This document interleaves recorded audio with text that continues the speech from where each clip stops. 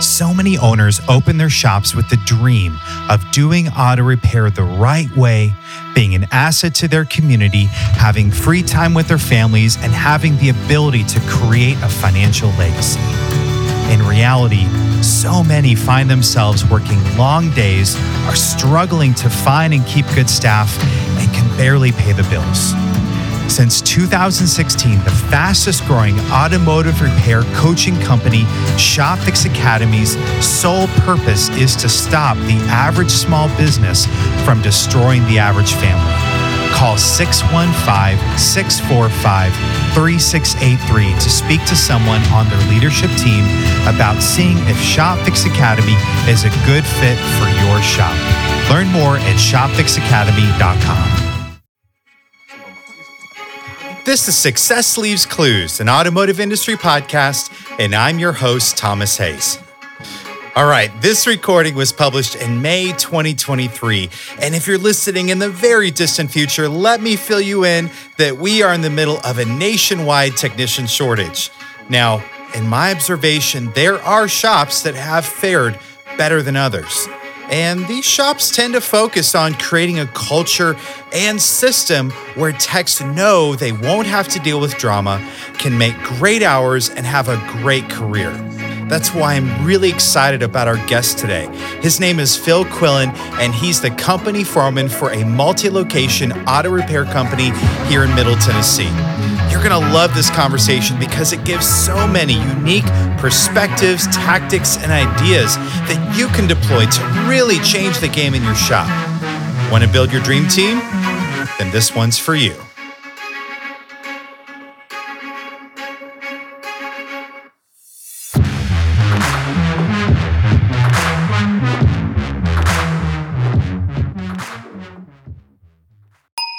An effective online presence is a critical part of your shop's growth and profitability, which is why it only makes sense to use the company that many top-performing repair shops use for managing their online presence, Leads Near Me. Leads Near Me effortlessly increases your car count with a strategic combination of killer websites, high-converting Google ads, traffic-driving social media posts, and more.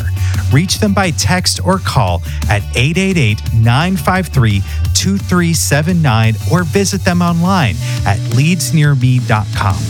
Leads Near Me, effortlessly increase car count. Phil, welcome to the show. Thanks, Thomas. It's good to be here. Thanks for having me. Absolutely. You've been on my short list for a long time to have you on the show. So I think this will be fun. I think so too. How long have we known each other? It's been I believe like I 10 met years? you at the old Franklin store on Downs. I believe is where I met you. Oh gosh. That's the oldest memory I've got of you and I interacting, is having a conversation at the old Franklin store in the shop. I think you were filling in as a service advisor, possibly. Uh-huh. And I might have known of you before that, but that's the first time I really remember making a connection with you and finding some common ground and having a conversation. So yeah, I've always loved our conversations. Me as well. You are a smart dude. You got a lot of wisdom. So I love hearing your angles on different things. So I'm excited for this, man. For those that don't know you, who are you? What do you do? Well, I'm the company foreman for Eurofix and AutoFix, and I've been with the company since May of 2011. So coming up on 12 years. Yeah, it's pretty much it in a nutshell. Yeah. And so how long have you been, like, what was your progression? You're company foreman now, but what were your different stages? So I started out at 100 Oaks and was hired there as a technician. And before that, I came from a Chevrolet and Cadillac dealer, which was terrible. I was there about a year, and it was a very hostile environment. There's a number of issues, but luckily I knew somebody that was hired at Eurofix, and he told me about it and told me how great it was and put in a good word for me and got me an interview. And then, so I was a technician at 100 Oaks and worked there It was initially supposed to be a short-term deal, just until they could fit me in at Franklin, because that was a lot shorter drive for me. But I ended up staying a lot longer than I expected, which worked out great. I got a lot of experience and worked with some awesome people that I learned a lot from. It had a big impact on me. A lot of people that I know today and work with today and continue to have an impact in my life. And then eventually I moved to Franklin with Guy Roberts was the manager, and that was another big turning point, going there to work. And have really been at the Franklin store, even though we moved physical locations. That's been my home base ever since. And yeah, that was, I don't know, maybe 2013 that we moved there, or that we moved from there. I don't remember. It all blends together. And yeah, I transitioned from technician to foreman at the Franklin store with Guy. And so I moved to the new Franklin store as foreman. So yeah. When did you know you wanted to be a technician, or at least be in the field? Well, technician. So I never really chose to work on cars. When I was really, really young, like 3-4 years old, my dad just dropped me into it. It's what he did. He worked for General Motors, and then in his free time restored cars and did body work and mechanical work and things like that. And so as a youngster, that's what I became involved with and just was on that path. And there was never a point in my life that I was like, oh, cars, that's cool. I want to be involved in that. And it's interesting when I interview people, that's part of the conversation. Like, how did you get into cars? What brought you here? And it's interesting to hear people talk about that transition in their life, because I never really went through it. It was just never a choice. It was the path that I was put on, which is okay. I've tried to get away from it a couple of times unsuccessfully, which I'm also thankful for, but always been into cars. Do you like cars? I do, in a different way than I used to. What does that mean? It's just different. I remember when I was at 100 Oaks, we had a Bentley come in, all right? And I hadn't been there very long, and it was a Continental GT, which to me, and even back then, was kind of a, not rare, but a pretty high-end car that I thought was cool. I'd never been around, and he was working on it, inspecting it, and I was excited just to be around it, and I'm like, what do you think about it? Like, how does it run? It's awesome. It's W12, twin turbo, super expensive. And he just shrugged it off, and he's like, he was in a different phase than me, and just kind of tried to explain to me that goes away after a while. I don't see it like that. I don't get that thrill out of it anymore. And I always remember that car and that situation. And I feel like I've kind of gone through that transition as well. I don't know if you'd call it being jaded or it's just different. It just kind of evolve in your perspective of things. Like, there's still things about cars that I get excited about, but it's not what it used to be. I don't, when I'm not at work, I don't work on cars. There was definitely a phase where it was, I'm doing side work, I've got a project, but I don't really have as much interest in that anymore. And I'll probably return to it someday. There's just other things I'd rather do with my time. I feel like I've kind of scratched that itch, per se, for now, because I've just done it so much. And when so much of my life, it's not been elective, it's not been something that I chose. So I don't really feel like I need that for fulfillment. My job fulfills that need of automotive curiosity, I guess you could say. What's the most fulfilling part of your job? The people. Customers, employees, both? Both, but mostly employees. The whole thing is driven towards customer service and taking care of customers, but my role, I don't directly interact with the customers as much. It's mostly, technicians and GSs and service advisors, obviously. It's mostly internal, are my interactions with people. So, yeah. And I really enjoy seeing people grow and helping people grow and seeing people take on challenges and overcome those challenges and just helping people out, leading people. One thing I'm curious about is this term company foreman. I think that, at a certain scale of a business, that makes sense. And I, for a one-man shop, or I'm sorry, not one man, but a one location shop, the foreman is the company foreman. So for you, what are the differences between a shop foreman and a company foreman? What do those roles entail for you?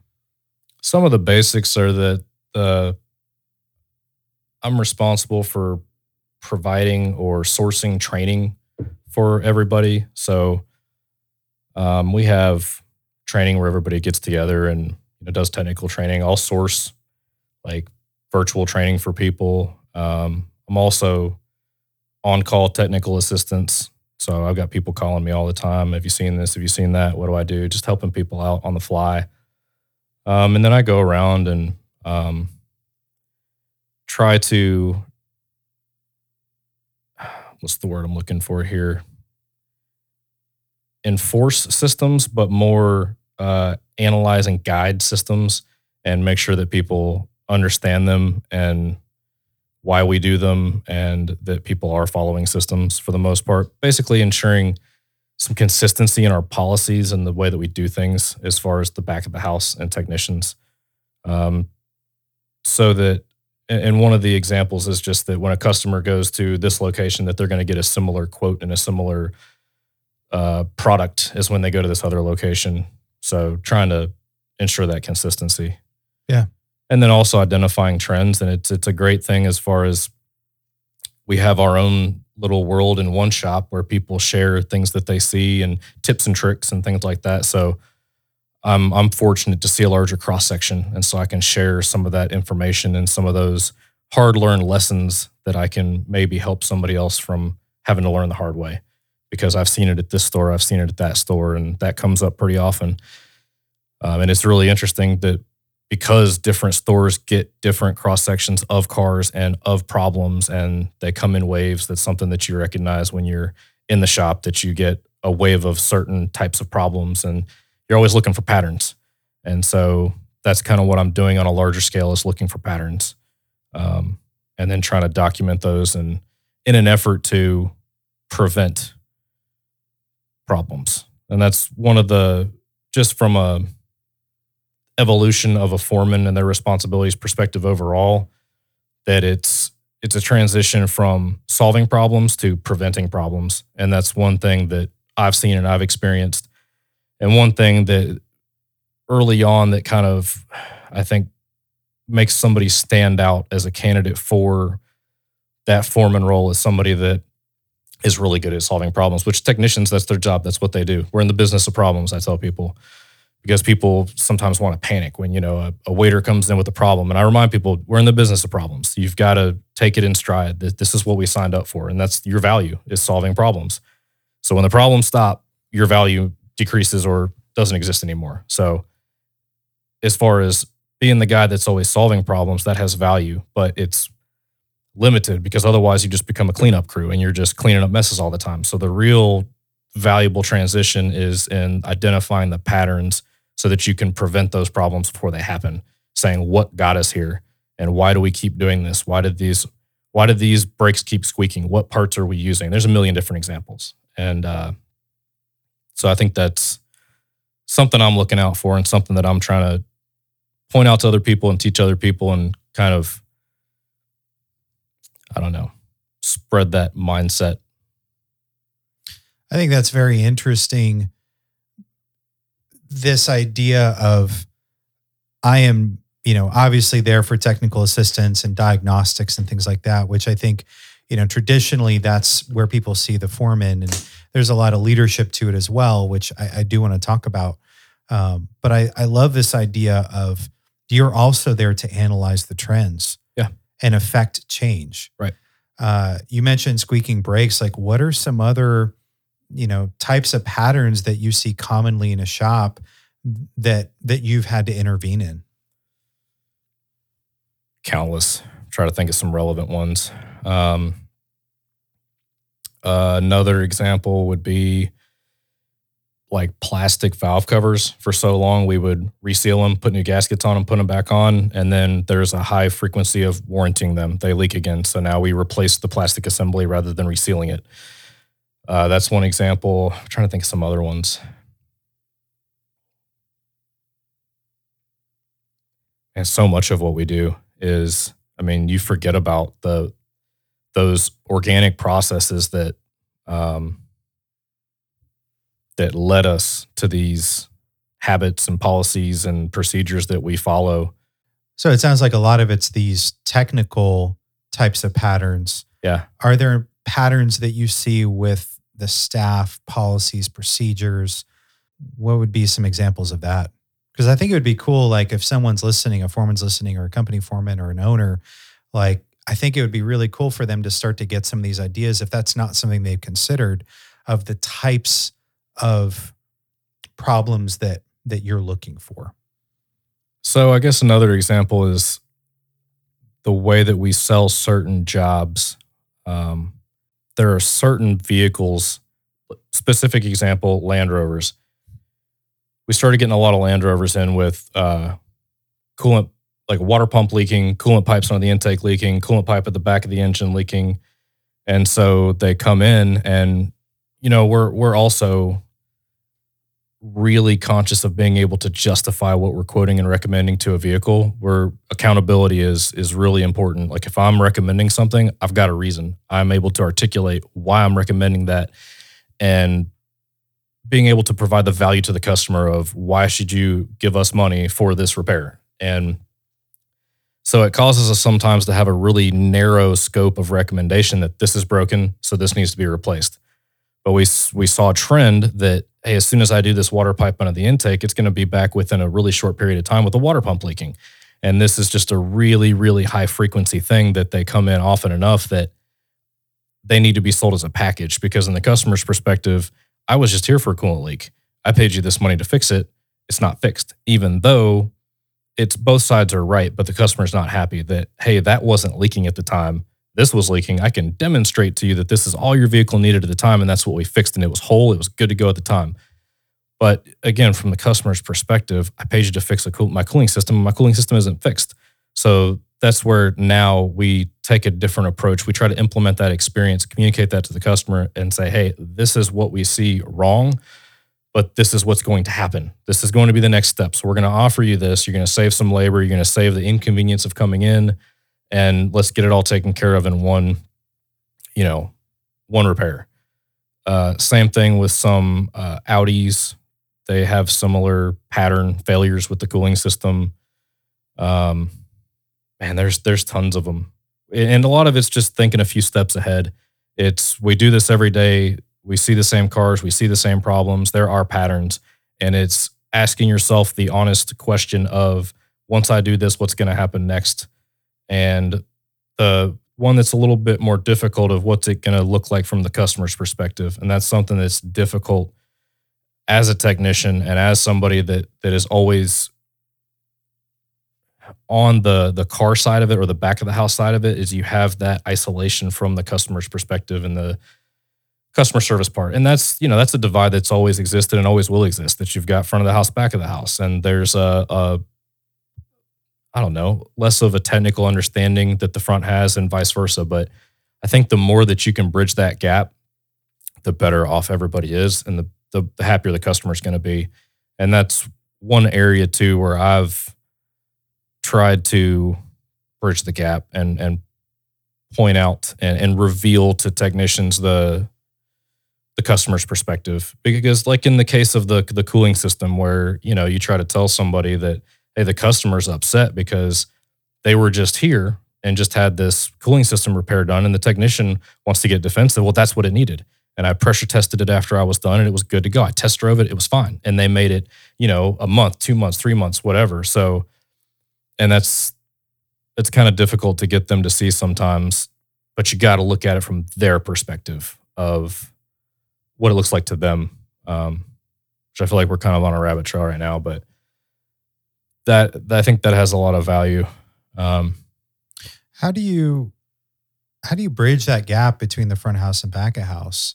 Because I rode service for a while, and I definitely remember like that relationship I had with the foreman or the technician that I'm working with. It was everything because I came from outside the industry. I didn't know anything about cars or much about cars, and so I remember some of these conversations where it was like, hey, even though this is what's broken right now, they need to do this other thing because it's going to fail and I'm already Yeah. in there.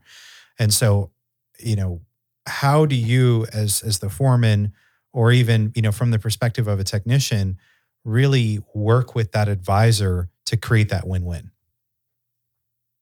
It's complicated.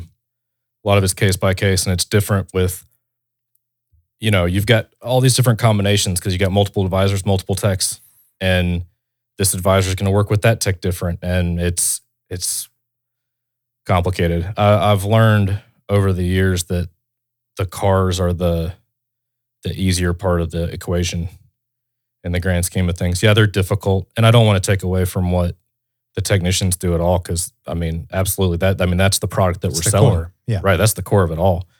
But it's more of a, I don't know, static's the wrong word, but the people part of it's the more complicated part, more difficult to deal with.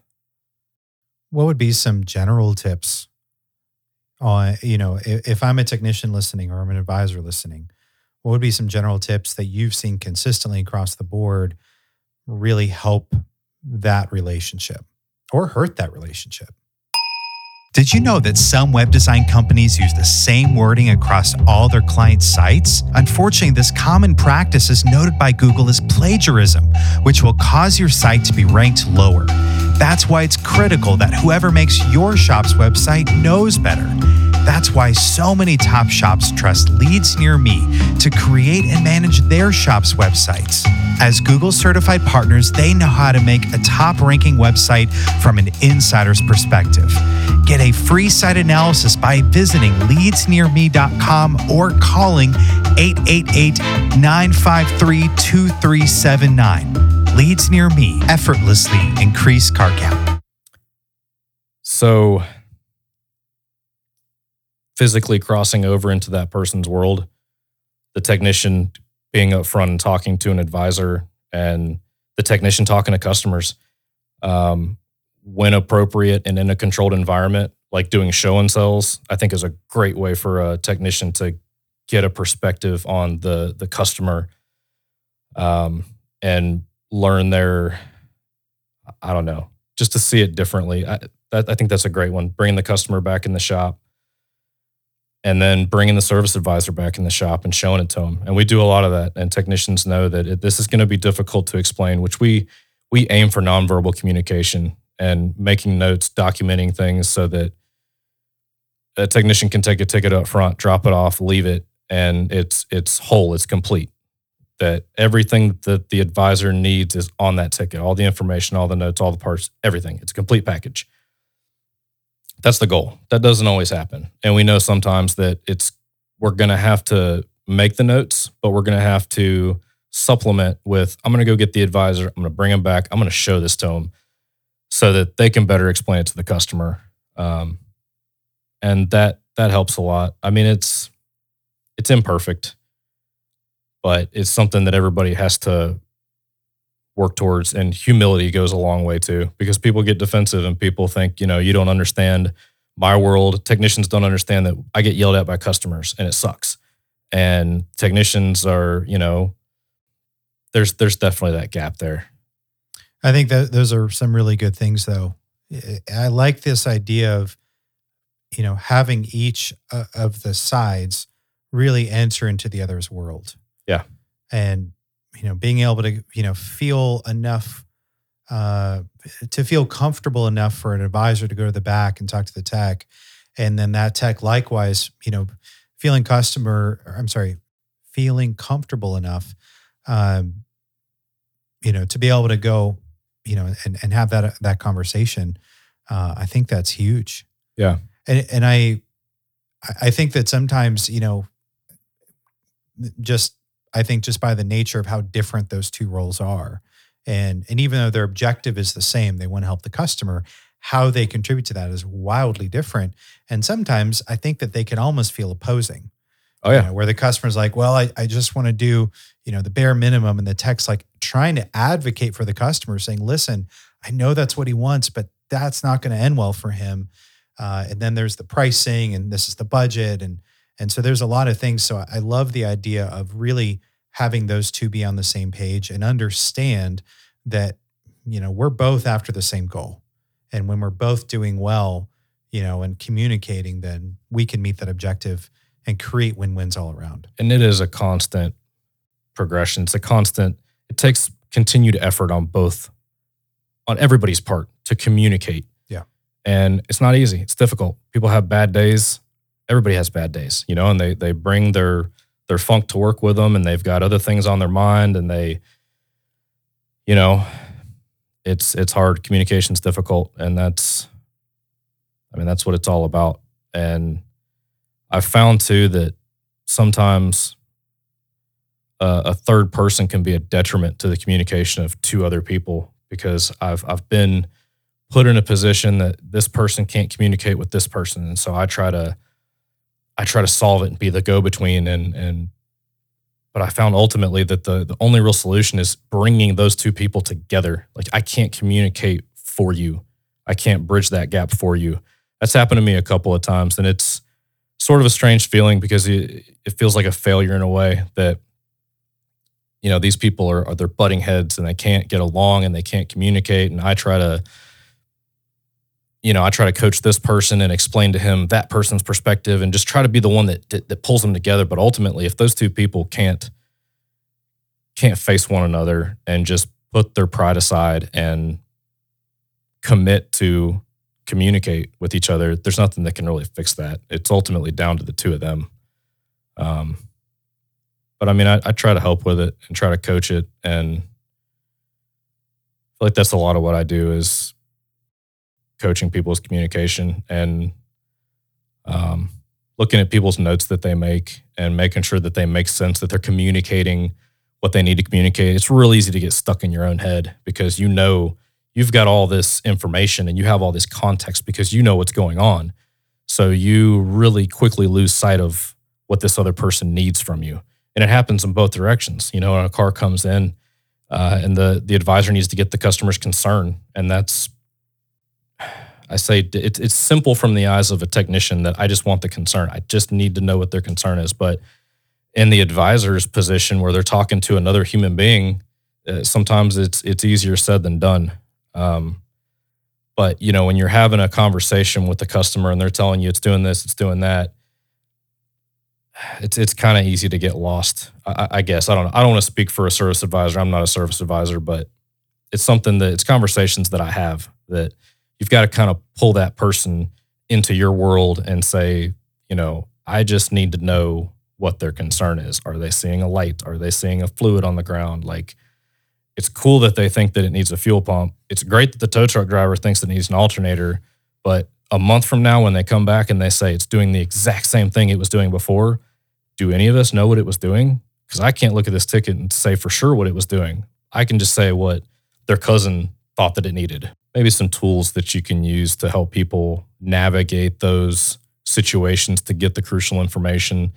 And same way with technicians, they put information on tickets that, an advisor doesn't know what this means. The customer doesn't know what this means. Like, you have to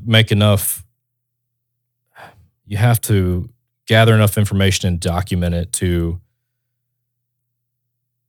use for yourself for the future. That's one part of it, that if the car comes back, I'm going to need something with enough technical weight and substance that I can reference.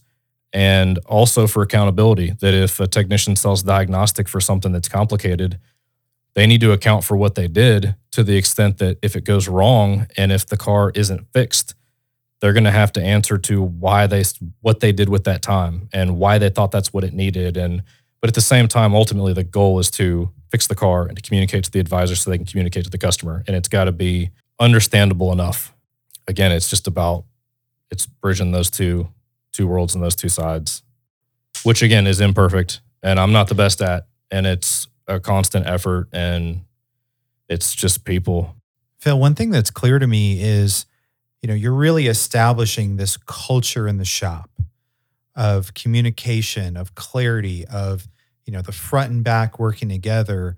And undoubtedly for both sides, that's really creating an environment where people want to work. They feel seen, they feel heard. It's not, this unhealthy thing. I'd be very curious from your perspective. You worked in other shops. You've worked with your current organization for a long time. What are some things that you see that if someone listening is trying to really keep or find great technicians, that they can change or do better to prevent this phenomenon of technicians getting burned out of the industry? I mean, my brother, he got burned out of the industry and he worked for a dealer and they screwed him, and not to say it's specifically a dealer problem or an independent problem, but so many technicians are leaving the industry for other industries. What is your insight on that from your perspective? I think that one of the things that burns people out is sense of chaos and lack of organization and predictability. That as it is, especially I think in an independent repair shop, there's a lot of different cars, a lot of different brands, a lot of different problems. Like, you've got to really be able to think on your feet. I feel like when people don't seize the opportunity to plan for things and control things that are controllable. So like I said before, we're in the business of problems. So I think it's important that there are certain things that you can control, certain things that you can plan for. So if you're not controlling those things or not planning for those things, you're reducing your bandwidth to deal with lucrative problems that come in the door, because you are causing or allowing these other unnecessary problems to exist, such as scheduling cars to come in and dispatching work. A lot of it revolves around that. Customer promise times on repairs. That's a lot of it too. So there's a scenario, and we used to do this, where we have a schedule. Customers call, put them on the schedule, and then they just exist there until the customer shows up, and then it's a surprise. And everybody acts like it's the first time I've ever heard of it. And customer comes in, checks them in, take the car and the keys back to the shop. Hey, this car's here. What do we do with it? And it's chaos. And so then at that moment, you're trying to figure out, what do we do with this car? Like, it's the first time we've ever heard of it or ever seen it. Like, we did not have the huge luxury and advantage of knowing about it ahead of time on a schedule. So that creates a lot of chaos, where somebody's working on a car, they're in their groove, they're trying to get some production done, they're doing an inspection, what have you, and they're getting stopped all the time with this new information. Hey, I got this car. Do you want it? It's a waiter. Of course they don't want a waiter. If they've got sold work, they're making money, they're in the middle of something, no, they don't want a waiter. Of course they don't. Nobody does, because it's unfortunately, waiters are always on that list of few people do a waiter with a good attitude, because it's just because it forces you to do something on a schedule that you're not in control of, because you've got to do it right now. There's urgency that's placed on you that you don't choose. And as a technician managing your own workload, you have to, these guys are, successful technician is really good at managing time. And so you don't like it when somebody comes in and tries to alter your schedule or manage your time for you. And that's kind of what a waiter feels like, is that I have got my own time sorted out, and you're going to come wedge this into my day. So all that being said, as opposed to when you have a schedule, going ahead and somebody looking at those cars and dispatching them to a technician ahead of time and saying, looking at the technician's workload, looking at the overall shop workload, there's a number of different factors that come into dispatching, but planning ahead of time who that car is going to go to, so that technician can see their workload coming in for the day, know it's coming, they expect it, they can have a bay open for it, it's not disruptive, and the customer gets better service. Because I wouldn't want to be the customer that when I showed up, everybody was trying to pass my car off on them. That's not great if you think about it from the customer's perspective, that my car is back there being, rejected by, it's going to go to the whatever, you know what I mean? Yeah. That they didn't plan for me to be there, basically. But so that's one thing that I'm really adamant about is using a schedule, putting the right information on the schedule about the car and the customer so that somebody can plan ahead and dispatch those vehicles to technicians. It's going to change throughout the day. It's dynamic. People's workload changes. So it's not set in stone, but just somebody that's thinking that far ahead for everybody's sake, for the customer's sake, for the technician's sake, so that when the car shows up, that it can get in the shop, get looked at as soon as possible, and get fixed as quickly as possible to speed things up and lessen stress and not be generating problems and taking away from our bandwidth to do what we're there to do. And I mean, that continues on throughout the entire process. That's, because you've still got drop-offs and somebody needs to actively be managing that workflow because it's not going to manage itself, and it's not going to make itself through the shop. It needs to be managed. Workflow needs to be managed. And I've encountered a lot of scenarios and been part of scenarios where it's not, and it sucks. It's chaotic and it's stressful and it burns out technicians. And that's also sets the stage for the other part, which I mentioned, which is setting customer expectations for repairs and completion.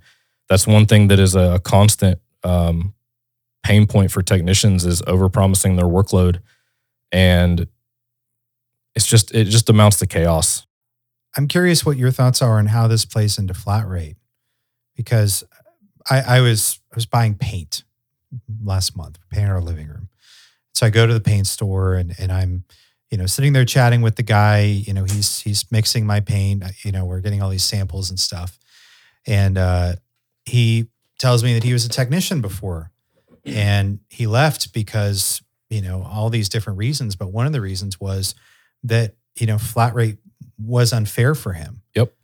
And so I'm wondering if this chaos and everything's just all over the place, if you feel that contributes to people leaving the industry. It comes up in interviews all the time. The past few people I've interviewed, it's, you always want to know, why did you leave? Why are you leaving? Why are you severing this relationship with this shop that you've been at? And a really, really common theme is, I don't feel like I have a chance. I don't feel like I've got a fair chance to make money. And people don't usually frame it as work isn't dispatched properly. But once you sort of talk them through it, that's usually what it amounts to, is that either, 2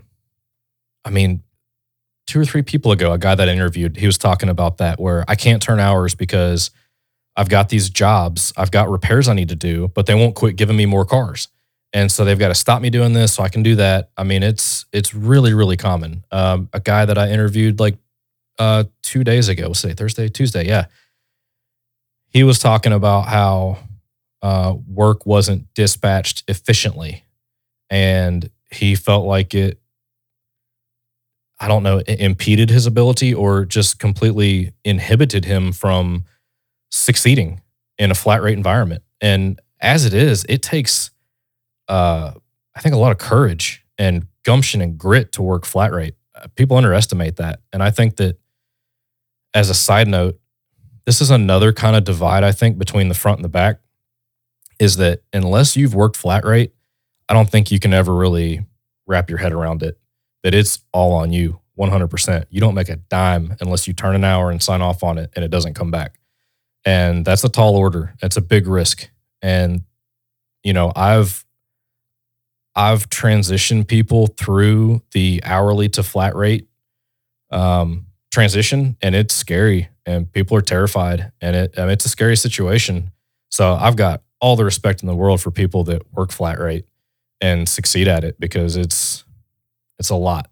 But it has a huge impact on your perspective and how you see things and how you manage your time, how you guard your time, how you interact with people. And it can really, if you're not really conscious about it, it can have a very detrimental effect on your attitude towards people. And I think that's the source of a lot of technicians' poor attitude. Maybe not a lot. It's part of it, that they're not getting paid unless they turn an hour. And so they don't have a lot of patience for somebody messing with them or wasting their time or just interfering with that because it's costing them money, and it's 100%. It's different than, if you've got base pay plus a bonus. It's not that. It's just it's hard to understand unless you've lived it. Talking about dispatching. Mm-hmm. So that's where that's really important, is that people are, they are subjecting themselves to the availability of work, because if completable work is not available to them, they don't have a chance to get paid and succeed. So it's important. And I feel like it is often not done and at all. And it's just, work comes in, it's just going to pile up, and it's a free for all, and it causes a lot of conflicts. It's it rewards people that in that scenario, all the work comes in, it piles up, it's a free for all. It's going to reward the person that's going to go get it, that's the most aggressive, that's throwing the elbows, that's getting in there, taking the work, hoarding the work. It rewards a lot of, I don't know, not bad behaviors, but it sets up a lot of conflict, and it's not good for efficiency, and it's not good for the customer. And so it's kind of an extreme end of the scenario, but I think that there are varying degrees of that lack of organization and lack of workflow management that are really at the core of a lot of issues. Technician burnout being one of them, and just inefficiency in general. Shops that have trouble making money and getting things done, getting cars through the shop, getting them fixed. I mean, somebody needs to be managing that workflow actively for that to get done. It's going to take deliberate action. And that's where, that's a lot of what the board is about, is a physical representation of that workflow through the shop. And that's where that's an important tool to get that done. But that's why that's such a crucial thing, is that it's going to force you. It's not, the thing about the board is it's not the board itself. It's the fact that it's forcing somebody to be involved and to pay attention. I think people kind of miss the point with it. It's like the value is not in the magnet and the board. The value is that it's forcing you, by interacting with it and walking up to it, somebody is paying attention and being plugged in to the workflow. And I think that the default is to not be. And that doesn't yield a good result, in my opinion. When was the last time that you identified or dealt with a burnt out technician in your role? And I feel like it's a daily thing. But I don't know. I was gonna say keeping people off the edge, like pulling them back from the edge. That sounds a little dramatic, but you're constantly managing it. People are always on the threshold of it, especially high performers, man, because high performers they'll burn themselves out. They'll do it to themselves. I don't know. That's not really worded the way that, I don't know. Try to word that better, but I feel like it's always looming. It's always one of those things that you have to keep at bay, because in a fast-paced environment where people are accomplishing a lot and stress is high, and you're always just trying to keep it under control, keep it at bay, and keep your systems in place, keep it on track, because it can go off track, and people, and that's why you got to check in with people and do evaluations and do reviews and communicate and talk to people and check in with them and be accessible and be humble, so that these people will talk to you and tell you if they have problems, what they're feeling. Because people will get burned out, and they will go to this place in their mind, and they'll be a few steps out the door before you even realize it. And until you go over there and really, really talk to them and really get a hold of them, and you'll be surprised, man, I had no idea that you were struggling this hard and that you were going through this. And it's stressful. It's a fast-paced, stressful, high-stakes environment, and people can really quickly get in the danger zone. And that's where leadership comes in one of the ways that it comes in to monitor people and communicate with them and know the signs and watch the signs. And yeah, it can happen quickly. And before you know it, I've had people, as a failure of my own leadership, I've had people that come up and, hey, I'm giving you my notice.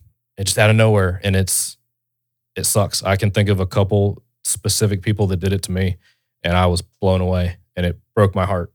And it was my failure to recognize it. And in some ways, not always just my failure. There's other contributing forces that are outside my control.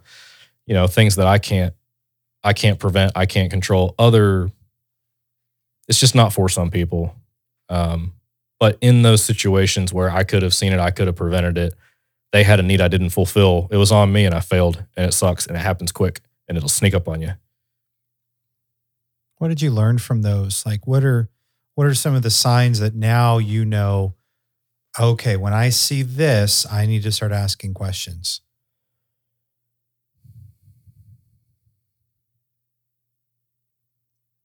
I don't know that I really look at it like that. I don't know that there's,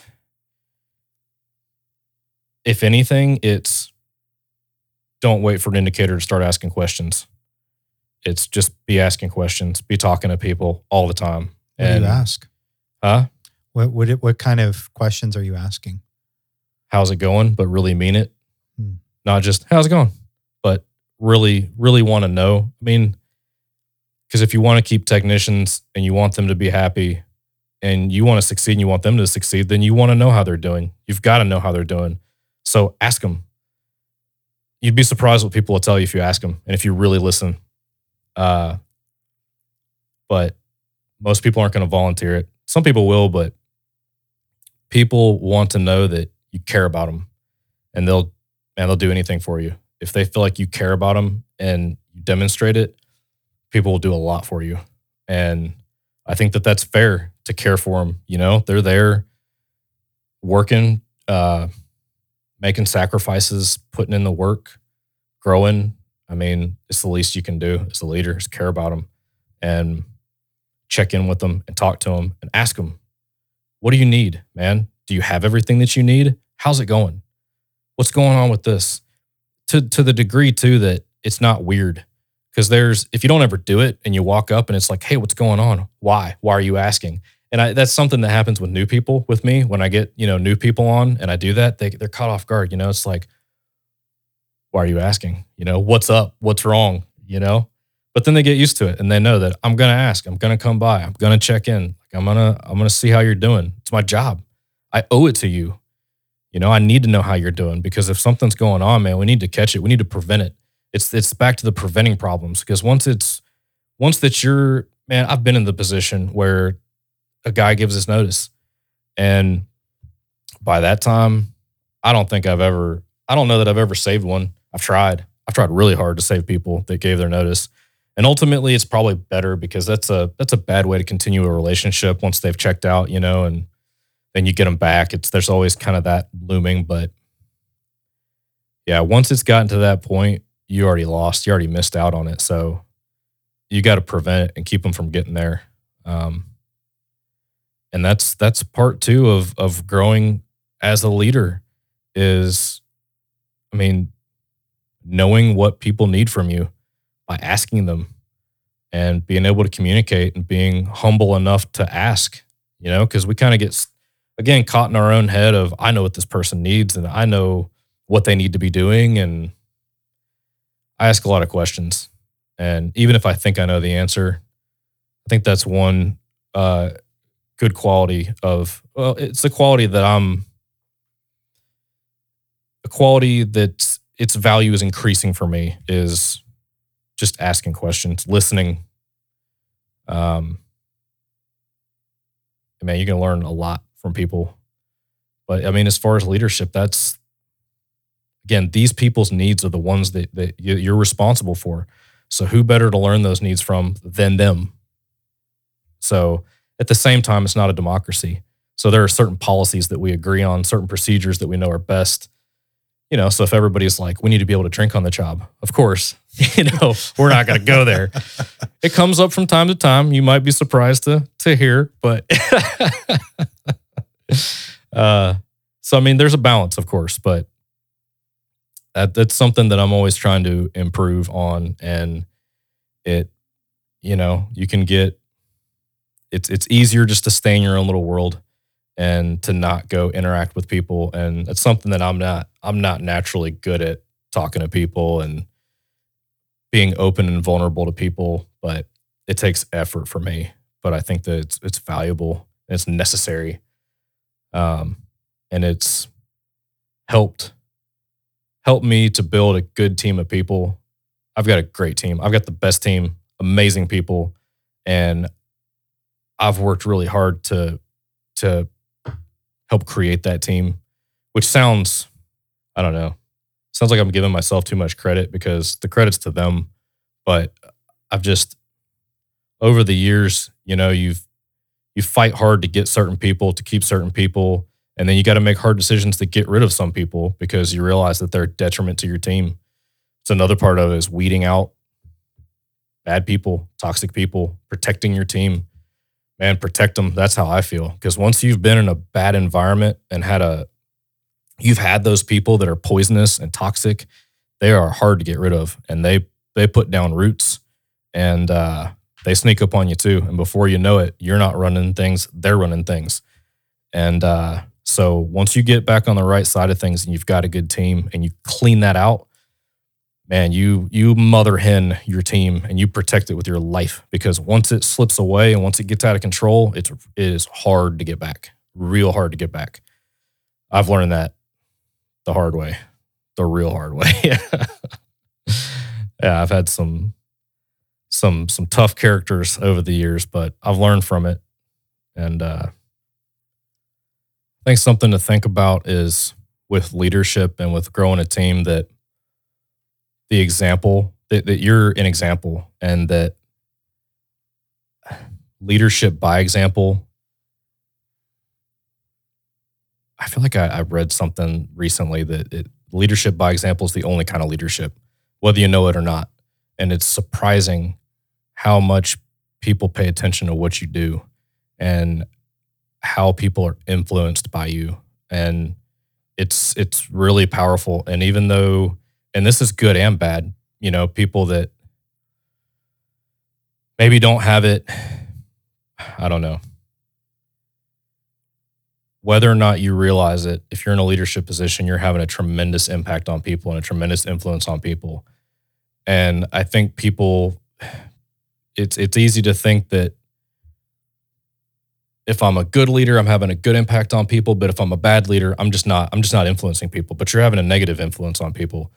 That being said, I don't want to dwell on the negative part of it, but if you're expecting your people to grow and to be better and work hard and try hard, then you have to expect it out of yourself. I don't think it's fair to expect something out of somebody else that you don't expect out of yourself. And it's difficult or impossible to lead somebody through something or to a certain level that you're also not trying to achieve or able to attain, which able's the wrong word, 'cause it's not really about ability. It's about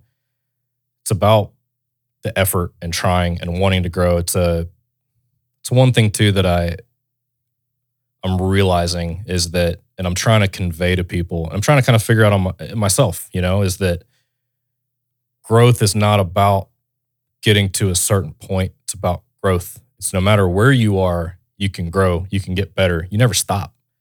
And it's kind of like identifying that muscle. It's like a muscle, that muscle of growth and of trying hard and being challenged and being uncomfortable and finding those things that make you squirm and make you cringe with fear and intimidation that wreck your confidence, that those are the things that will make you grow. That's how you grow, is facing those things, finding them, identify them, seek them out, run towards them, do them. And I mean, that's really, if you're growing, that's what you're doing with the technician. If you get a GS and you're like, hey, GS, I'm going to start you cleaning floors and cleaning cars. I'm going to work you up into being a technician and being flat rate. I mean, that's what you're asking them to do, is take on this huge challenge, this massive transformation. And, but even though it's not the same steps or the same growth that you're in at that time in your life or your career, it's the same thing. It's still growth. It's the same amount of relative effort from whoever's doing whatever. That's a terrible way to say it, but I don't know. I've been dwelling on that a lot. And I think there's a lot to that. It's just the working that muscle of growth. Because no matter where you are, again, you don't ever get there. You're not going to arrive. And I think that's a trap people fall into. Also, I see with technicians, young technicians, is that they see these more experienced techs, and they kind of have this thought or feeling that, man, he's there. You know, he arrived. He's a master tech, A tech, whatever. It's just like he got over the hump, and now he's there. And I try to tell these people and forewarn them that that's not what it's going to be. Like, you never arrive. You're always going to be growing, especially in the automotive field, because there's always something new.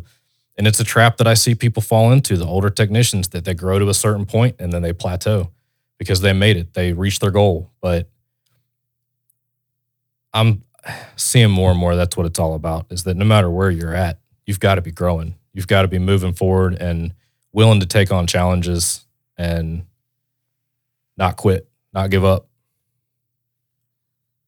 So, yeah, just something I've been thinking about. I don't have it all figured out by far, not by far. And man, the people that I'm with, they humble me with their willingness to take on challenges and the way that they grow, and they teach me. I mean, it's a two-way street. It's something also. It's not just me leading and guiding them through their job and through life. We're all a team, and we all help each other. And yeah, we're all growing together. We're just in different phases and different places. Phil, I have one more very important question for you. Hit me with it. If you were a car, what kind of car would you be? I don't like I'm moving away from the microphone now. Oh, there we go. Oh boy. You told me not Coming in hot. You told me not to do that. What kind of a car would I be? Yeah. If Phil was a car. That's complicated. I don't know. That's different than what kind of car do you like? What kind of car would I be? Yeah. I don't know. Do you ask everybody that? Yeah. I thought you listened to the show. Yeah, but I don't remember anybody being asked that. It's always at the end of the episode. Really? What kind of car would you be? I'm trying to buy myself time right now. I'm stalling. Oh, that's a good question. Pun intended. Oh, what kind of car would I be? The tables have turned. I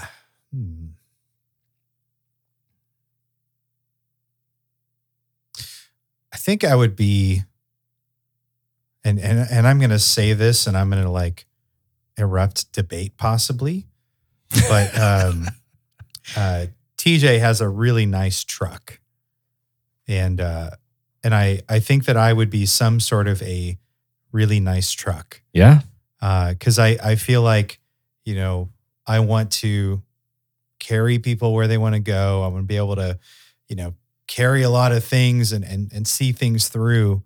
So I think that's what I would be. I don't know that I could come up with something off the cuff like that. I feel like that requires a lot more like analogous self-reflection than I ever really am involved with. I don't know. You strike me as a classic. Because you've got a lot of wisdom. You know, you've got a lot of things established. You're tried and true. So some sort of a classic. I feel like I'd be a grocery getter. Old, reliable. All right. Nothing too flashy. Not a Camry. Not a Camry. I don't know. I might have to circle back on that one. All right. I don't know if I could give you an answer. All right. Well, we'll have you on again, and I want you to think about it. Yeah, that'd be cool. I'd like to do this again. All right, good. Yeah. I'd love for you to do it again. Yeah, that's great.